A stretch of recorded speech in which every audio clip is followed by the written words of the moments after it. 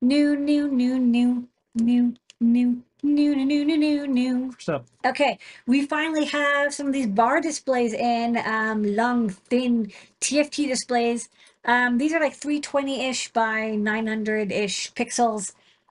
They are really nice bar displays that you can control with one of our Qualia boards. They just came in like at 4 p.m. today, so I don't have a demo. Maybe next time I'll set up a demo to show you guys. But they are RGB TTL, so you can't control them with any Arduino. You need something that's designed for RGB 666 display control.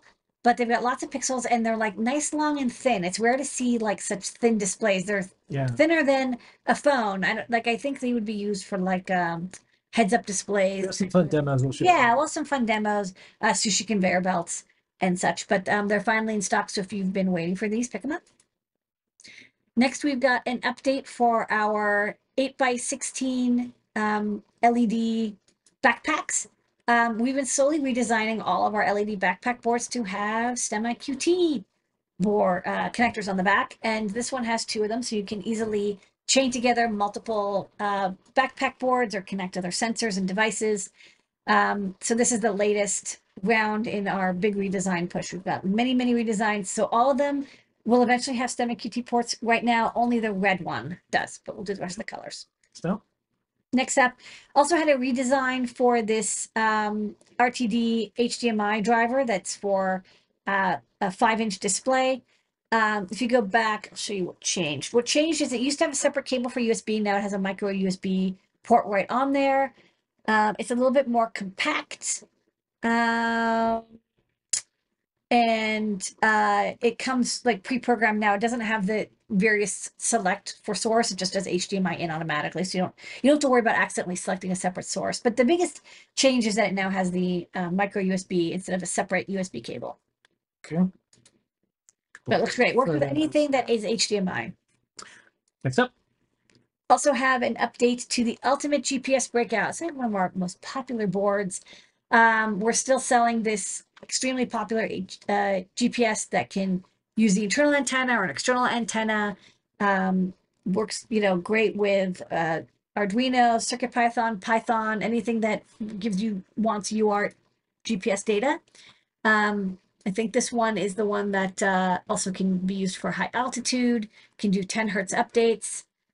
I love that you can just use external antenna. So the new thing is it now comes with the battery attached on the back. So if you want to have the real-time clock, keep track of time, even when it's depowered, you no longer have to solder the battery on. It comes soldered on for you. Very handy. All right, and then the star of the show, besides you, Lady Ada, our team, our community, everyone who purchases things from Adafruit to support an open source hardware company manufacturing in the USA is... Yay, this 3.5-inch capacitive multi-touch display that you can be used in SPI or 8-bit mode.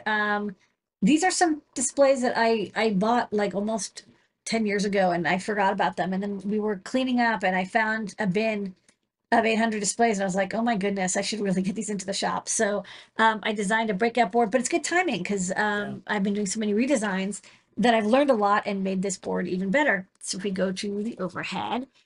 So one nice thing is it has a EYESPI connector. So instead of having to have a gigantic wired up demo, look at how elegant this is. I just have this Cutie Pie board with a EYESPI Cutie Pie BFF on the back, and it just plugs and plays. And I have full backlight and touch support. All connected up, so it makes, and it's, I can move it around easier. So this is a multi-touch display, so you can actually have it can detect multiple fingers. So here I've got 4. It can do 5, but I don't have, I guess it's hard to do 5 fingers at a time. I don't know, you can't really tell, but it can do 5 multi-touch. It's 320 by 480. You can use SPI, and it can do pretty fast SPI to the onboard display, although I'll say if you want really fast updates, use the 8-bit input. So you'll need a lot more pins and of course a microcontroller that can handle 8-bit display updates, but you're running 8 bits at a time instead of 1 bit at a time. So it's like at least twice as fast, maybe 4 times as fast. It's got capacitive multi-touch over I2C. There's also an IRQ pin, so you can detect when a touch is detected. On the SPI port, there's the micro SD card, so you can store images if you want to display them on here. Got some mounting pads, level shifting. You can use this with I2C or SPI because it has built-in memory buffer. Even though it's got 320 by 480 pixels, 2 bytes per pixel, you can use it with any microcontroller pretty much because the memory, the image is buffered on here. You just tell it, hey, draw red at this location, and it will draw red at that location. So, you know, it's great for use with microcontrollers, microcomputers. Raspberry Pi has support for this display as well. And now with capacitive touch. So we have a resistive touch one and a beautiful capacitive touch one with nice shiny display and multi-touch support. And that's new products.